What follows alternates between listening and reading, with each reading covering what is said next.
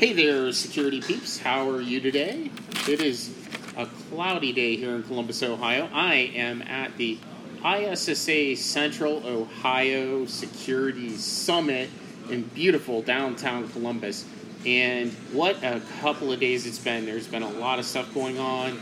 If you've never been here to the summit, it is 2 days jam-packed of presenters and just amazing content. And a lot of stuff going on down here. Had a great time last night talking to folks from the Collaboratory and hearing about their information sharing program. And I've been spending some time saying hi to everyone and all of our friends and getting to catch up. And a lot of listeners have come up and talked to us. And I just really always appreciate the crowd here. As you know, I love the Columbus InfoSec community, and I'm very proud to be a part of it. So I'm thrilled to be here. This episode of State of Security podcast is going to be a really special one. I have an amazing guest with you that I'm going to share with you today. But first, this version of the podcast is sponsored by Machine Truth. Machine Truth is the safest, best way to do offline passive analysis, inventory, and mapping of your network environment. And you can learn more at machinetruth.net. That's machinetruth.net. Awesome. Visit the sponsors. Let us know that let them know that you came here, and I appreciate it. So back to the actual content. So I am joined today by a very, very special guest. Not always at the Columbus Information Security Summit. Is this your first year? No, I've been here. This is my second one. Wow, okay. So 2 years in. Ladies and gentlemen, I would like to introduce to you the effervescent Megan Mayer. Megan, welcome to the podcast. Thank you, Brent. Thanks for having me today. Oh, man, it's so great to have you on the show. And I know we've been talking about this for a little while. Why don't you tell a little bit about yourself? Introduce yourself to the listeners. Well, I'm Megan Mayer. I'm not from the Columbus area. I'm actually based out of Northwest Indiana, but love coming down to the Columbus area. Great InfoSec community out here. Always happy to be a part of it. I'm actually a cybersecurity manager for a company called Atcor International in the manufacturing business. Been in security for probably the last 12, 13 years. Started as an intern and have worked my way up the chains to now management. That's awesome. And when you're not securing all the things, what do you do in your real, day-to-day life? What makes you smile?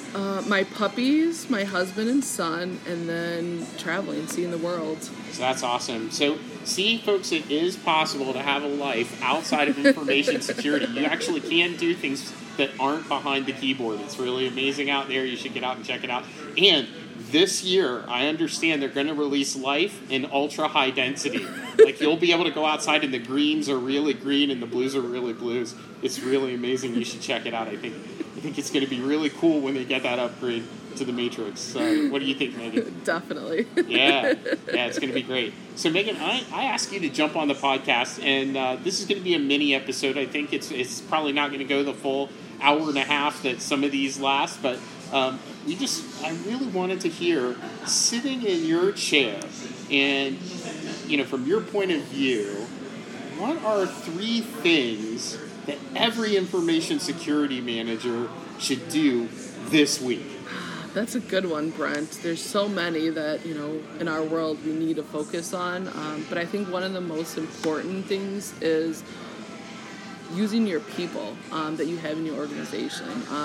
Give them the tools that they need. They could be your biggest help, but also your biggest risk.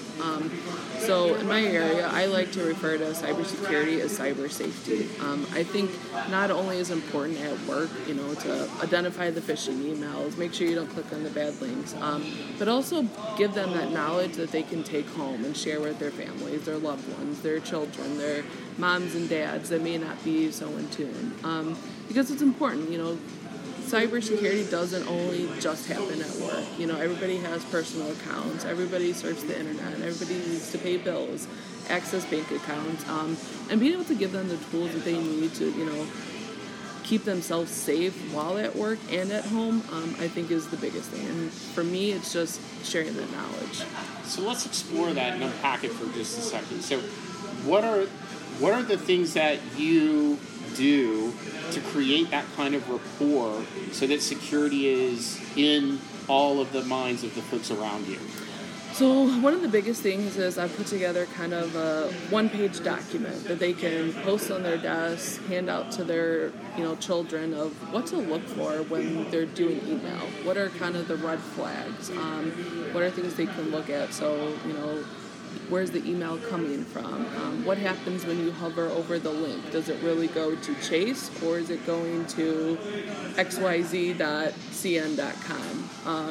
Trying to figure out what they can look at in just a one page. Keep it simple, keep it easy, and give them the empowerment to feel that they're knowledgeable in this subject. So that's awesome. So really using people as a detection engine and having them add to the eyes and ears of the organization. I think that's a really good thing. I mean, all of the science and studies and certainly the reports show that humans are by far the best detection mechanisms possible. Maybe machine learning down the road might catch up with that. I don't know. I think I'd rather take a group of folks who are actively engaged than maybe an application I can't see the inside of. But hey, that's just me. Whatever. Don't hate on me, vendors. It's okay. Beyond that, so that's number one. What's number two?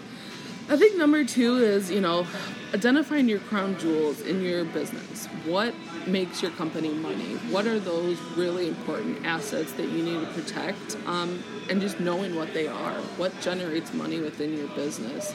So it's simple as sitting down, having a conversation with somebody outside of IT, kind of in the business space, and then taking it back to an IT level, saying, okay, our ERP system, that's what generates all of our money, from selling our products to, shipping them out.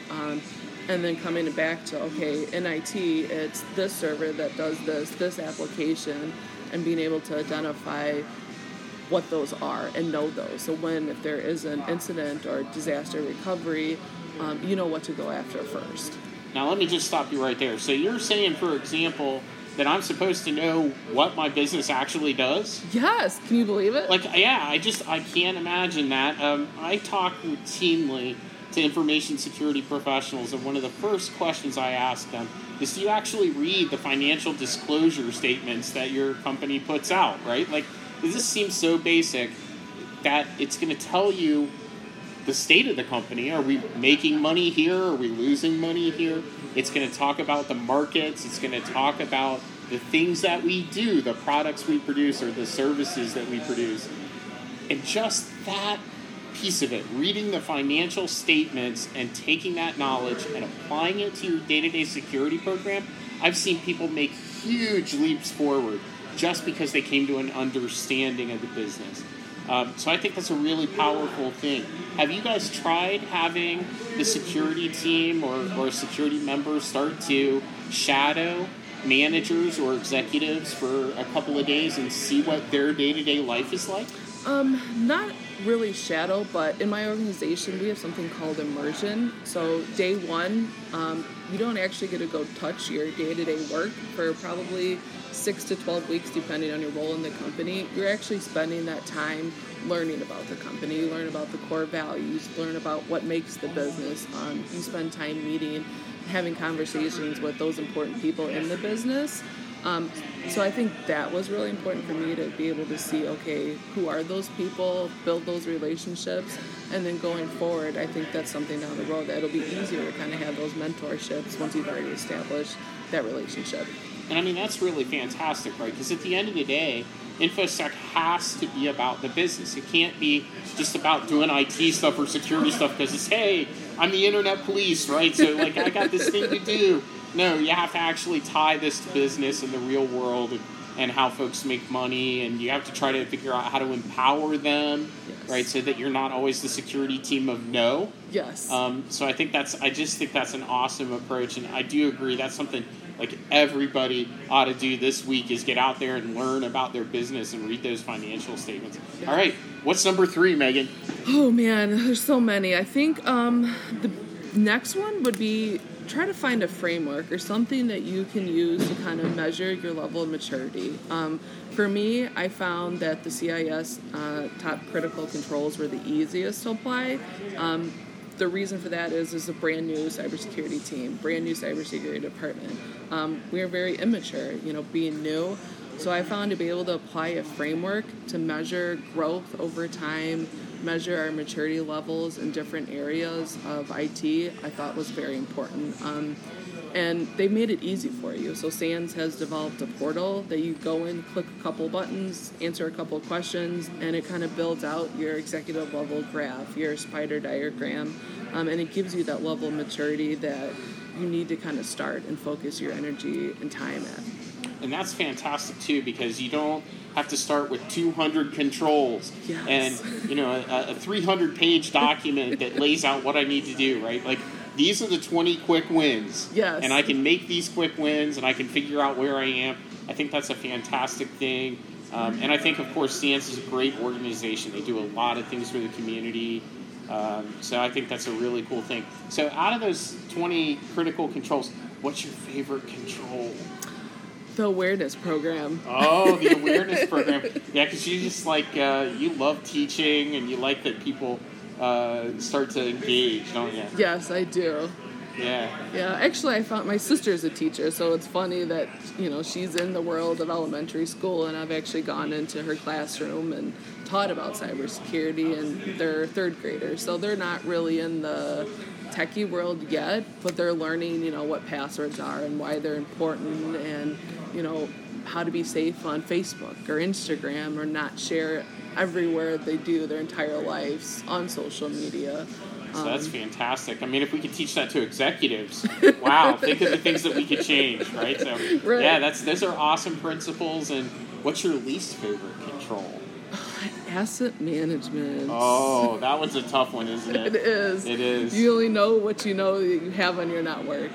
Yeah, trying to figure out what you don't know is the hard part. It is. It's tough. The unknown. I know that's enough to make you stay awake at night and try to figure it out. Yes. It's really, really, really tough, yes. And a lot of organizations struggle with it a long time. It is. So. I found being in manufacturing, it's always about making sure the plant floor runs, and if it doesn't work, or if there's slow network, or poor Wi-Fi, they're going to go out to Best Buy and buy that Linksys router and plug it in so they can do their jobs. And it's finding those on the network and changing that culture and fixing the root cause of the problem, so that way they don't have to go out and do that. It is amazing how resourceful people will be to just do their job. They will go around any control if it means just doing their job. Mm-hmm. And of course, there's always a YouTube video to teach them how to do it. Yeah, and that's fantastic. That's fantastic. So, you got any big plans for the weekend, Megan? You going to do any security projects, or are you going to go out there and live the ultra HD life? Well, I did just get a new book here at the InfoSec ISSA Summit this week, the CISO Compass by Todd Fitzgerald. So I think I may spend a little bit of time taking a look at that, reading a few chapters, and then spending time with the family and the puppies. That's a nice quick read out in the while you're trying to get a tan, I guess.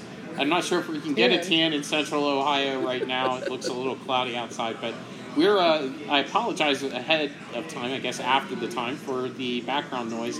We're actually in a hotel bar that's closed off of the main concourse here at the summit. And we got to spend some time together talking, and Helen Patton came over and talked with us, and we got to spend some time with her, and I think we're going to try to get her on the podcast again. Your interaction with her was pretty cool today. Yes, being able to talk to somebody, at that level and her level of experience really opened my eyes, and, her knowledge and experience, something I would really value, as a mentor, and she can share a lot. Even in different industries, I think security at its core, and able to share her expertise with me is something I definitely value. And she's really so kind and generous with her time. She really does love to give, and that's pretty amazing. So, Megan, what's been your favorite session in the summit so far this week? One session that I thought was really good, was Adam Luck. He talked about how he started off working in a basement and worked his way up to an infrastructure, manager and, high level. And he really talked about going back to your core foundationals. He talked about his dad and had a shoe store, and his dad only would wear the shoes that his store sold. And I think that talks a lot about, things that you have to do in security, like everybody has a spam queue, nobody wants to spend hours and hours looking at those. But I think that's something that if you're willing to do the work and kind of, even though when you get to that level, still be able to kind of make the donuts is important. Another good one was Aaron talked about having a healthy lifestyle.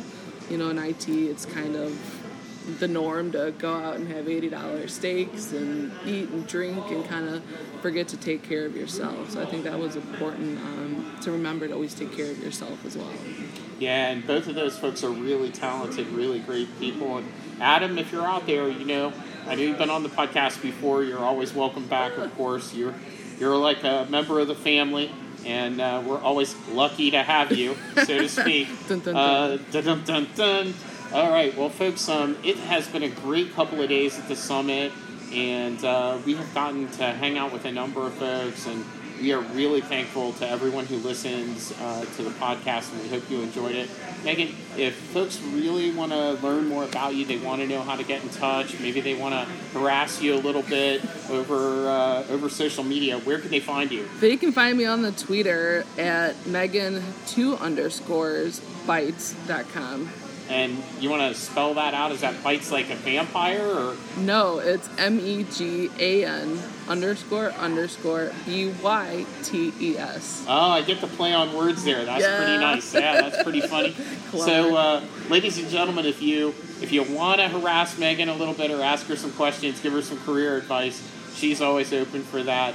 Hit her up on the Twitter. I think she's also on LinkedIn. If you're connected to me, you can spy her out and find her. That'd be a nice OSN to exercise. You can try to find Megan out there. It's Megan Mayer, like that performer. John Mayer. He plays guitar or something, whatever that guy. You can find him on LinkedIn too if you'd like, but you can find Megan out there. In the meantime, folks, thanks for listening. Check out machinetruth.net. They're our sponsor for this episode. And we will see you next time down the road. Have a great day, and until next time, stay safe out there. Take care. Bye-bye.